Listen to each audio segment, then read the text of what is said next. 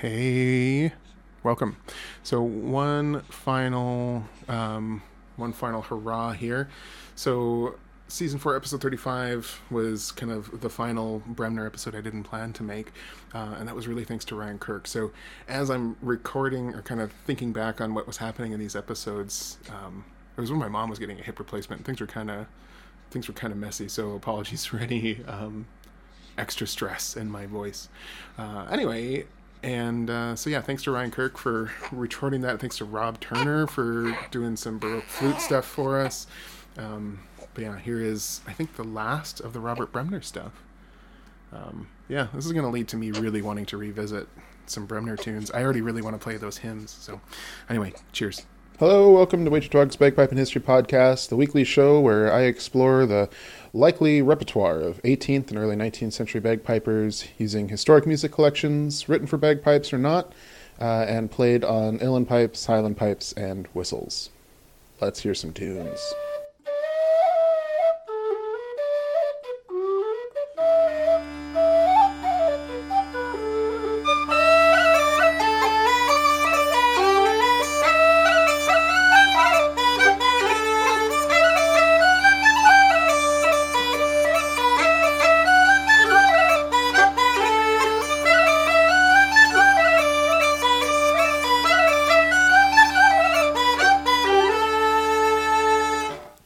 One of the better bits of advice I received in kind of academia was to start a notebook every time you start a new research project so that you kind of have all your notes in one place, but most importantly, so you have your list of people to thank close at hand when it gets time to actually do the work or like write the thing, however many years or months after you started the research project process. Because, knowledge and all that is a pretty, it's sort of a solo effort, but it's also very much a collaborative effort. And you often realize that you just couldn't have done what you were setting out to do without the help of countless archivists and friends and colleagues and all kinds of things. And I sort of feel like I need a notebook for just this week. I've had kind of a rough week, and it's ended well, but all my hopes for what the podcast is going to be this week just wouldn't have been possible without a lot of help. So, so lots of thanks to especially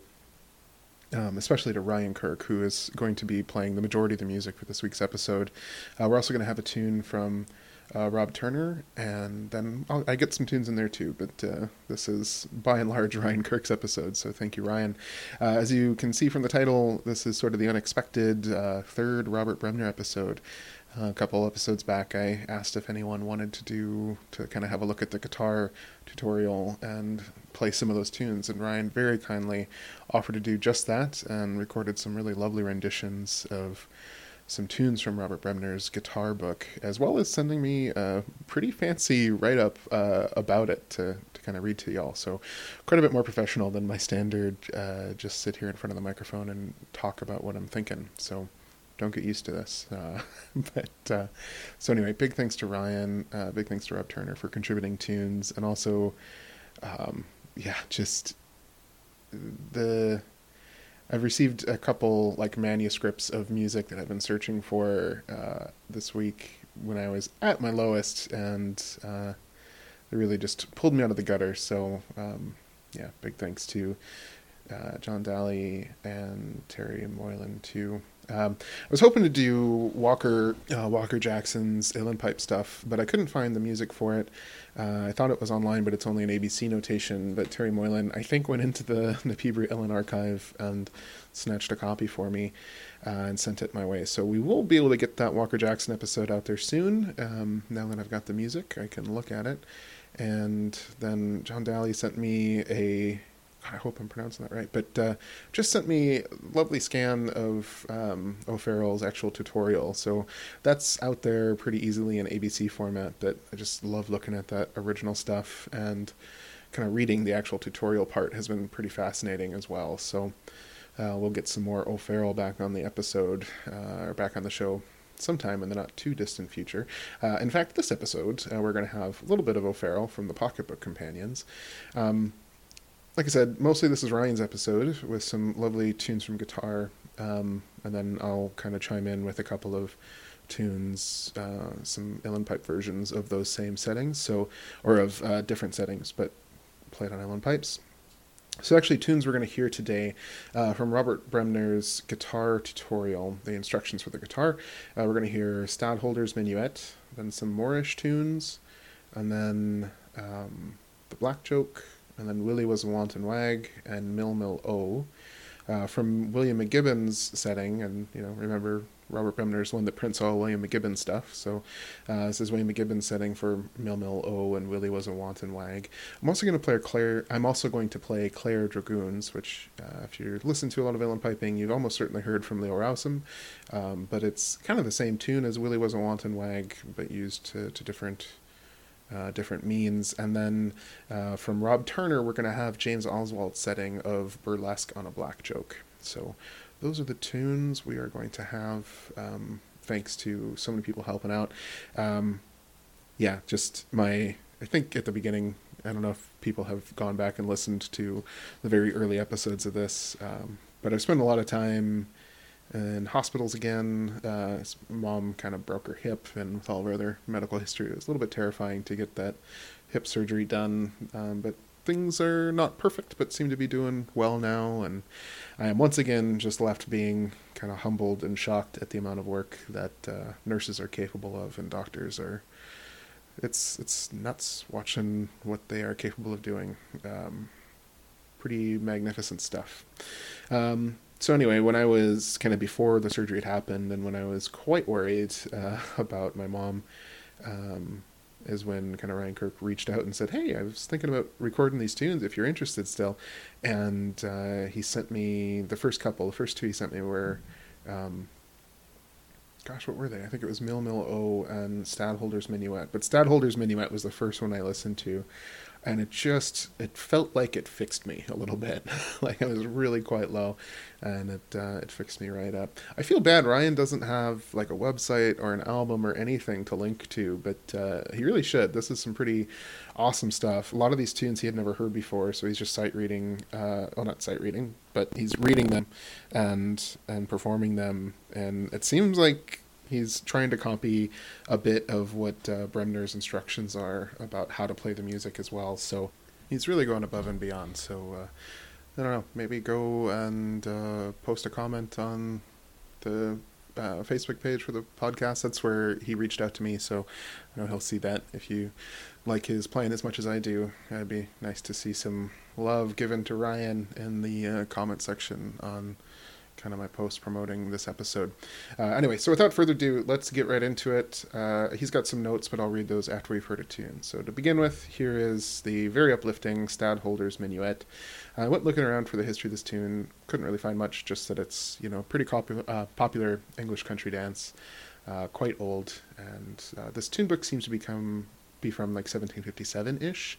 Not 100% sure. I've got links to the PDF, you can look at it, and the Spanish guitar website that it comes from dates it as 1757, 58 or something like that. Can't remember without looking at it right now, but late 1750s, before Robert Bremner moves to London anyway. This is an Edinburgh publication.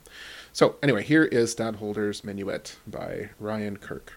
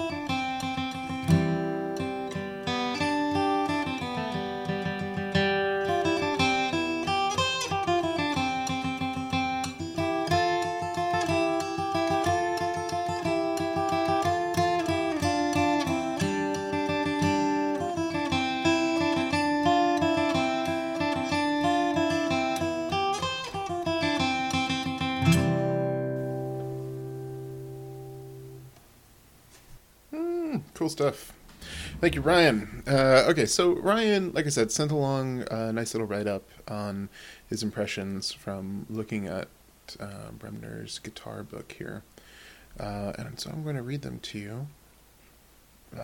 I'll post them in the episode description too, or in the show notes, so you can read over them.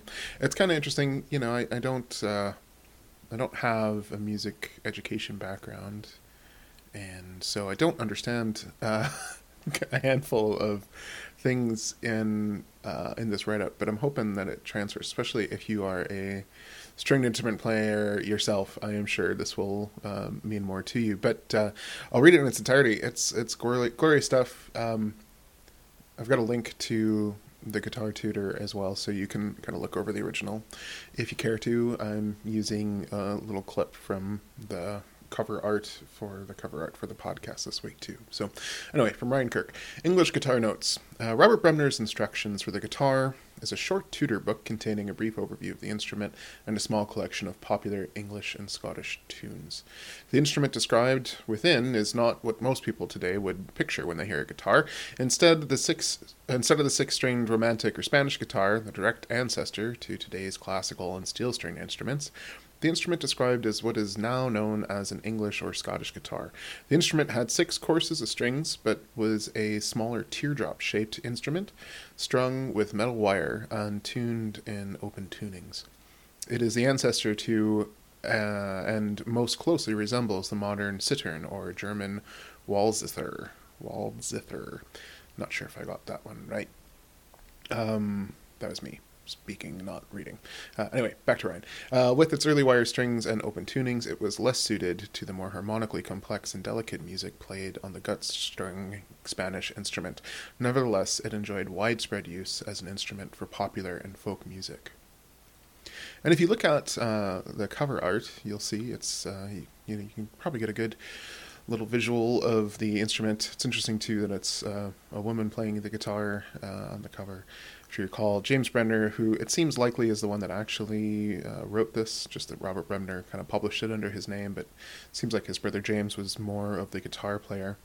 But when James sets up shop in Philadelphia, he specifically advertises teaching women how to play guitar. Okay, back to Ryan. The instructions portions of the text is relatively brief. It explains the tuning of the instrument, an open C major chord, and a few rudimentary techniques. Interestingly, it describes a simple strumming technique and also suggests an alternate plucking with the thumb and forefinger, a common technique on the lute and other early stringed instruments, known as thumb under, that approximates the effect of a plectrum. The musical selections themselves are mostly presented in simple settings. The music is provided in staff notation rather than the tablature that was more commonly used for stringed instruments of the era. All of the music is transposed to C to fit the open chord tuning of the instrument. The texture is simple, mostly simple monophonic melody line with the odd open string drone or strummed open string chord for emphasis when harmonically appropriate. In all but a few instances, the music only calls on the player to strike notes on immediately adjacent strings, most often in melodic parallel thirds or a melody over an open drone string. There is none of the counterpoint, moving bass lines, or harmonic figuration that is typical of Baroque or Romantic guitar repertoire. These factors, along with the popular tunes, suggest to me that the music was intended for an amateur audience and intended to be strummed as much as plucked. One could view the tutor as analogous to modern commercial ukulele books full of popular or folk tunes in simple arrangements. The various Moorish tunes are interesting and of particular note.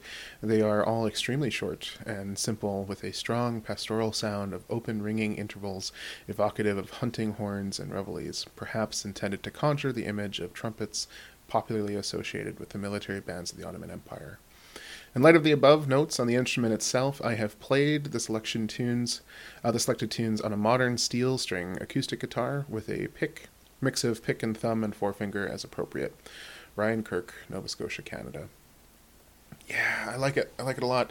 It's interesting. He says, these are popular tunes, and honestly, when I first saw this collection, I kind of discounted it as being not interesting because it was all the same type of music that I'm seeing in kind of all these old Scottish collections. So there's several tunes.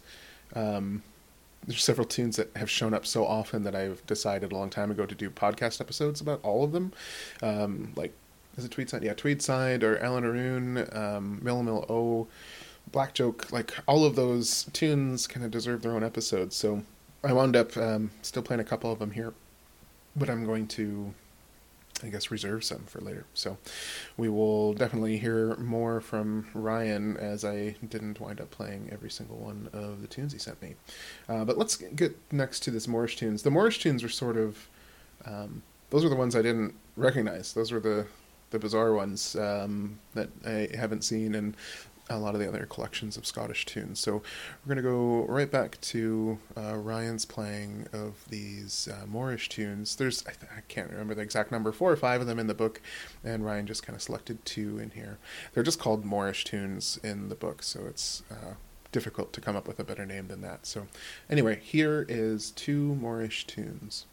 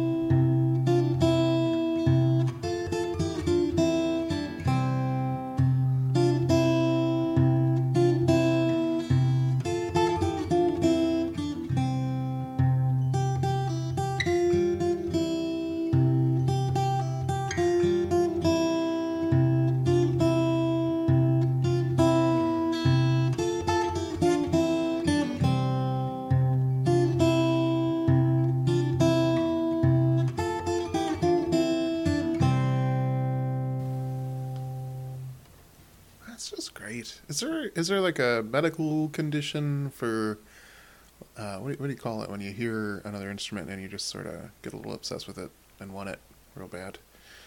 Kind of think I want to play guitar now. It's just hard. I've tried playing guitar when I was a kid and I couldn't figure it out. The only thing I managed to do is I used sticky notes and taped them on the frets so I knew where the bagpipe notes were, so I could pluck bagpipe tunes that I knew on guitar, and that's about as far as I got with guitar playing. But yeah, just I love this stuff. This is really cool, really good sound. So thanks, Ryan, for making this possible. That's lovely playing and lovely sound mixing. Let's go next to the Black Joke. Black Joke I might have probably played on the podcast before. It's been one of my favorite tunes at Will Ferrell for years, and if you recall back all the way to the Cock Up That Beaver episode, I was kind of surprised when I was doing research on kind of body songs and slang to find out that the Black Joke it was pretty commonly understood slang for women's genitalia in the 18th century into the early 19th century, and had quite a few kind of body songs associated with it.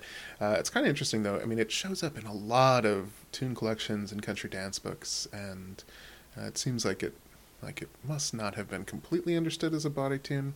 I guess, how do you know if you're just listening to the music aspect of it? But seeing it in all these tune books next to other things that are a little bit more refined and respectable seeming makes me wonder if, like, it's clearly not an example. It's not like rock music where, like, all the sexual innuendos are in innuendo and kind of miss the older generation. I don't think that's quite what's going on, but I don't know. I've always liked the Black Joke. It's a cool sounding jig, and I was made to love it even more when I was reading those Patrick O'Brian novels, and Stephen Maturin is described as kind of walking around humming the Black Joke, and it's kind of funny knowing now that that's a body tune. If Stephen Maturin would have known, or I get the sense that it was just everywhere because everybody enjoyed the joke of it so much as well. I don't know. Anyway, here is Ryan's playing of the Black Joke, and then we'll hear some other versions of it too.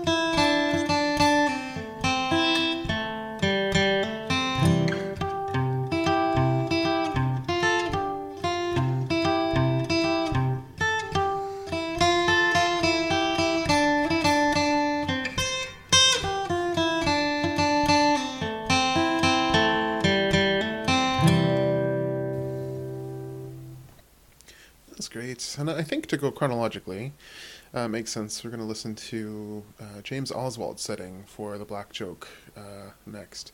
This is another, big debt of gratitude.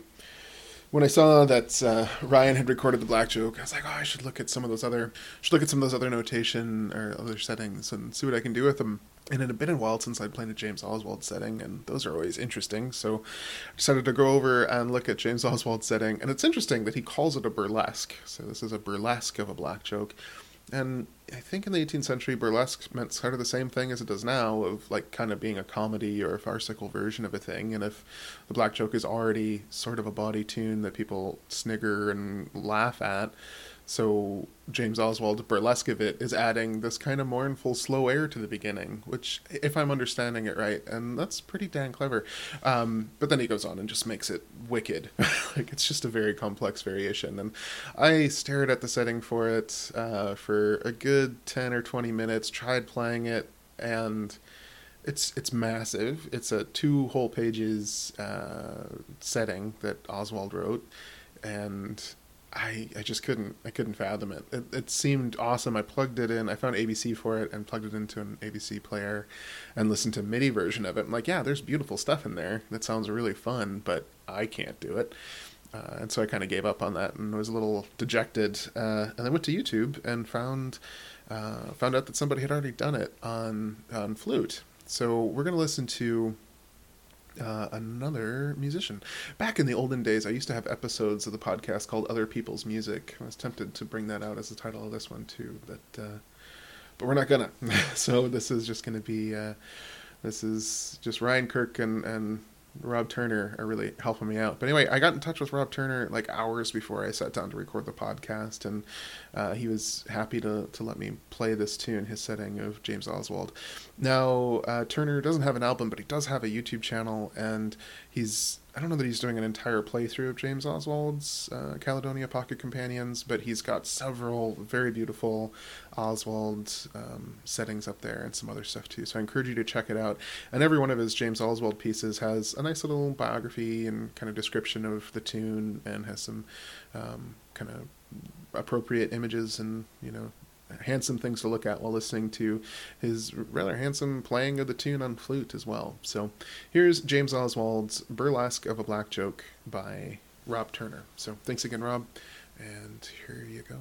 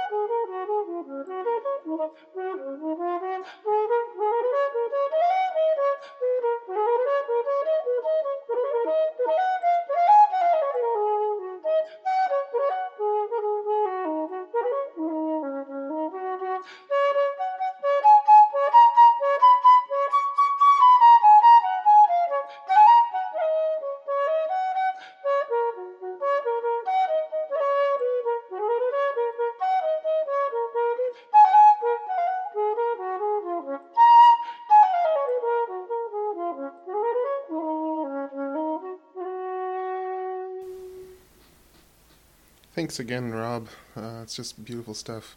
So, like I said, do be sure to go check out Rob's video. You know, if you listen to it, you can see he's got a great little write-up. I'm not gonna spoil it for it, but there's a good amount of research into kind of the history of the Black Joke as a street song in Ireland and England, and the different places it showed up in popular culture, like Beggar's Opera and that sort of thing. So, lots of good research, good resource that if I wasn't pressed for time, I would probably spend a lot more time digging into and just stealing your work, like I did for the episode. So, anyway, thanks again, Rob, and everybody be sure to check that out. Like I said, we're going chronologically here, so remember Brebner's guitar book is 1757. I had it open so I could say it with confidence here. Okay, 1758. Those Oswald books, it's kind of tricky to date them. Sometimes I see stuff listed all the way up to 1760. I don't know. I guess I'll trust Rob on his thing. He says circa 1750, but yeah, it's mid 18th century anyway. The next one I'm going to play O'Farrell's setting for the Black Joke with variations, nowhere near as many variations as Oswald, but still quite a few kind of little differences from the Bremner kind of simplified setting. And this is from O'Farrell's Pocketbook Companion, so the ones that are published in the early 19th century, I think between 1804 and 1812 or so. I might have that spread a little bit off, but certainly the first decade of the 19th century is when O'Farrell is publishing. So here is The Black Joke, as O'Farrell has it down. If you have listened to any of my music presentations, you have heard this tune. I played it a bunch growing up. I kind of doing talks on 18th century bagpiping, and the only difference is O'Farrell has a variation, the second to last variation. I hated when I first looked at it. I still kind of hate it. It sounds nice, but the problem with it is that it doesn't make sense as the second to last variation. It feels like a conclusion, and yeah, so I never played it. It's too complicated for me when I started playing the Black Joke, and at this point I don't think I can correct myself. So for the podcast, to do something different, I added it in there. I tried to anyway. The first time through, I forgot to include it. So the second time through, you can hear all of the variations that O'Farrell intends. So anyway, here is myself playing the Black Joke with variations from O'Farrell's Pocketbook Companion.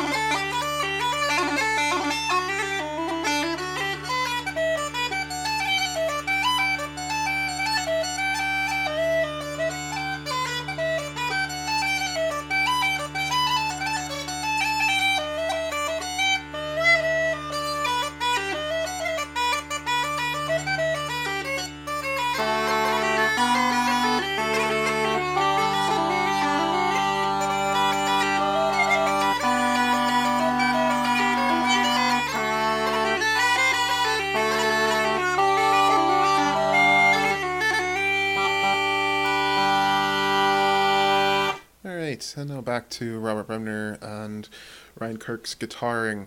Guitaring? That's a verb, isn't it? You can guitar a thing.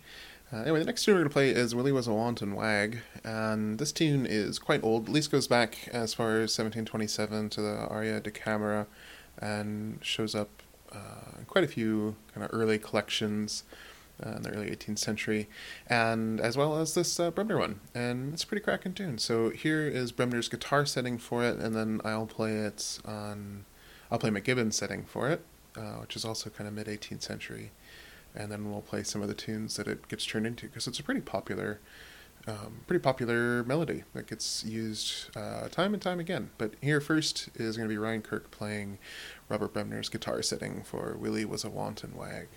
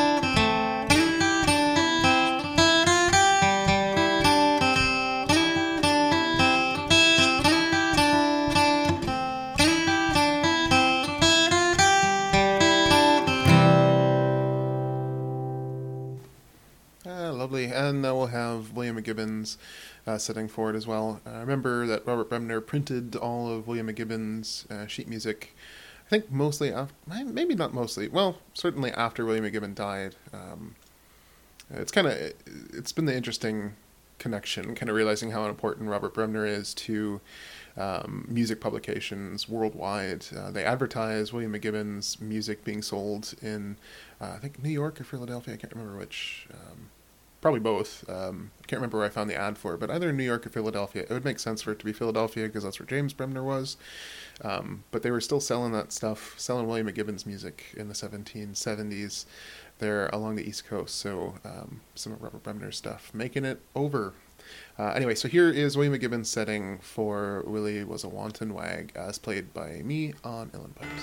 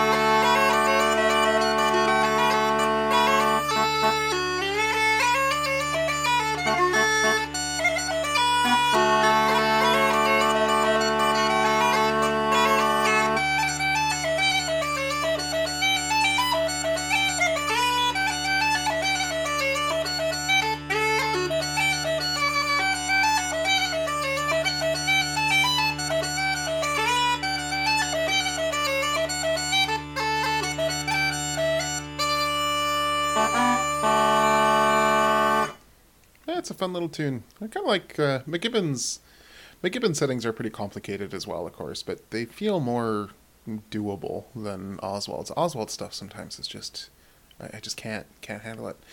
So next, we're going to kind of look at the progression of this tune. So Willie Was a Wanton Wag is clearly the melodic hero or ancestor to this tune, Clare's Dragoons, which is kind of how it survives, I think, in Irish music today.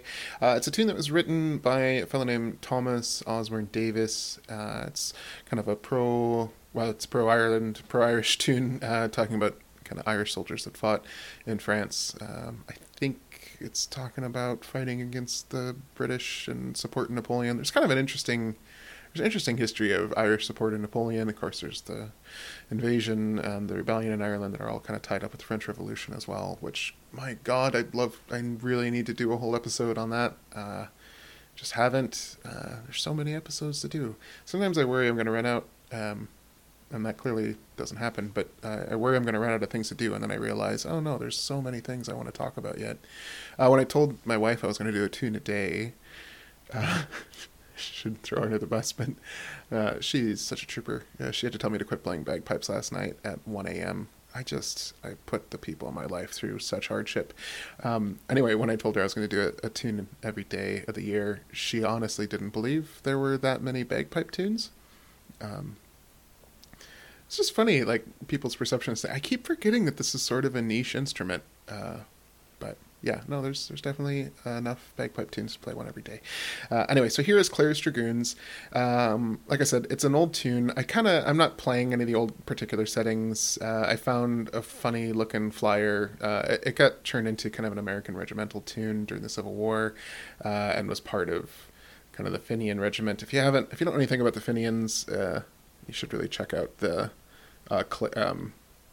Dollop episodes about the Fenians, and like how essentially the Fenians are the reason Canada is independent, you could argue, because these kind of Fenian soldiers, basically Irish Americans, fought in the Civil War, hoping to like gain military experience so they could invade Canada in order to beat Britain or beat England. And Canada's like, well, that's, if we just quit being Britain, they wouldn't do that. And that's what happened, supposedly. I've heard that from Canadian historians, as well as getting laid out pretty well in the Dollop. I'll see if I can link to the Dollop episodes talking about the Fenian raids. It's pretty interesting stuff. But I'm also going to link to the Clare Dragoons as celebrated by the Fenian regiment there in the news, in the show notes. You can look at the kind of cover art for this thing. It's a little silly.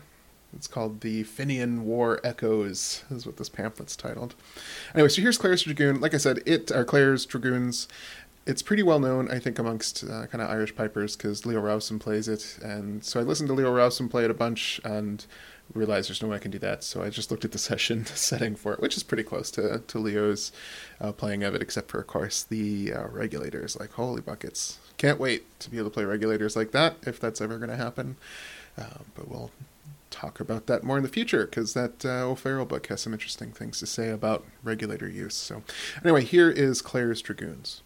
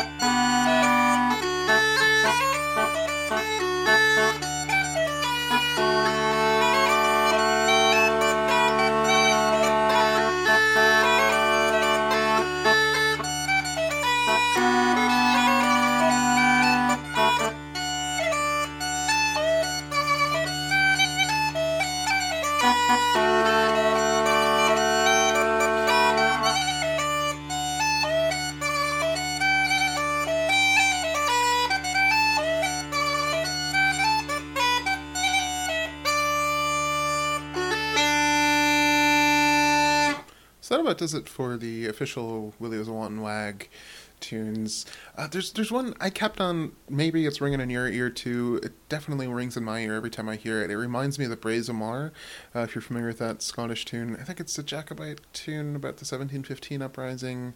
It might be a faux Jacobite tune. I've definitely heard kind of, my version of it comes from Fatherson and Friends by way of the Coreys and also the Tannahill Weavers, I think.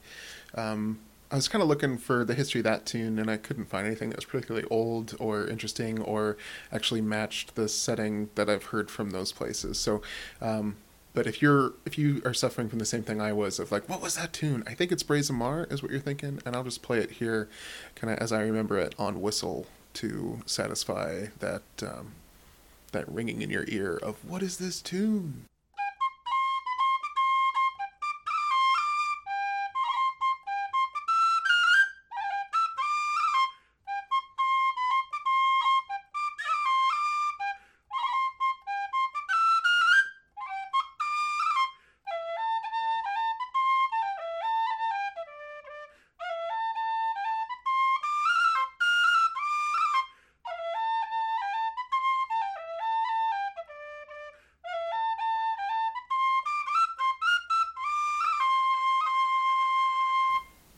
All right, and now back to Ryan.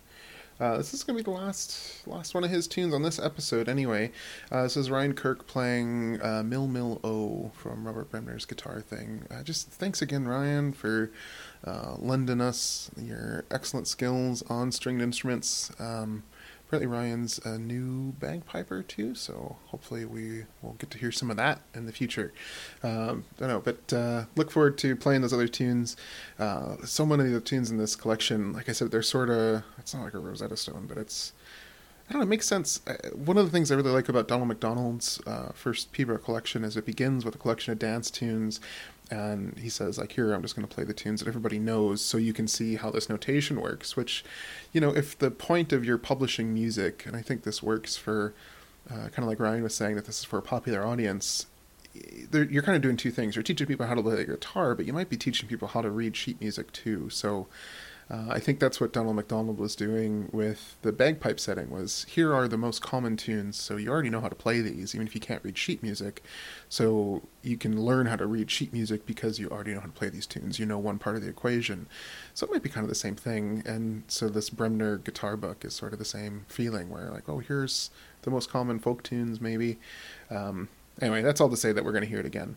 We're going to hear some more, because these are the tunes that I kind of couldn't resist playing. And even this next one, Mill Mill O, I kind of wish I hadn't played yet, because I've got some other things I want to do with it. So I think next week's episode, I might do some kind of messing around with the settings that, we'll see what happens. I might mess around with the settings that Ryan sent me, see if I can play along with him, and hopefully we'll get the duet, O'Farrell's duet version of Mill Mill O. But anyway, meanwhile, thanks again, Ryan.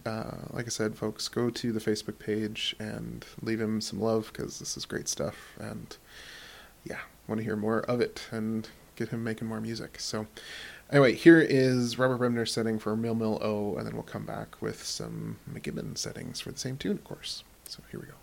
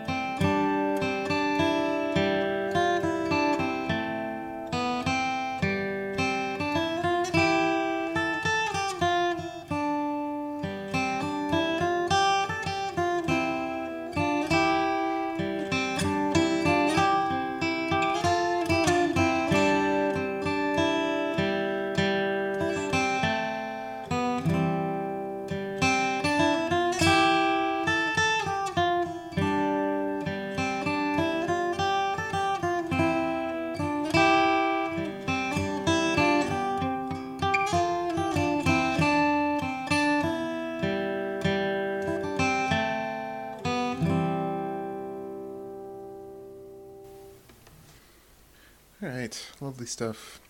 Okay, so we're going to leave the last episode, or last tune is going to be Mill Mill O from William McGibbon, played by me on uilleann pipes. Next week's going to be another one that'll probably be a little bit short. I've got quite a lot of work to do yet around the house here, as well as looking after my mom.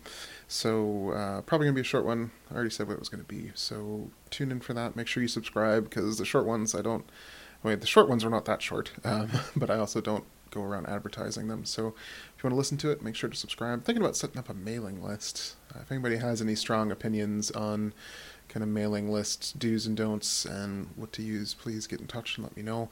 And while I'm asking for help, this week a lot of help came through for me, and I really appreciate it.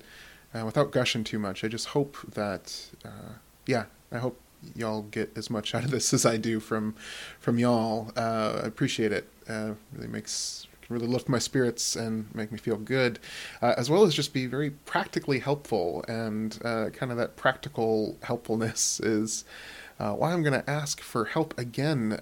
So I'm currently writing a dissertation chapter on kind of gender and Orcadians, and I'm just really at a loss for understanding or kind of getting a good handle on kind of Scottish queer history in the 18th century, or even a particularly good handle on women's history in Scotland and Orkney specifically in the 18th century. So if you know any like really good go-to resources or any journals or anything written by Scottish or Orcadian women, kind of all classes, I don't particularly mind, especially in the later half of the 18th century, if you could send them my way, that'd be great.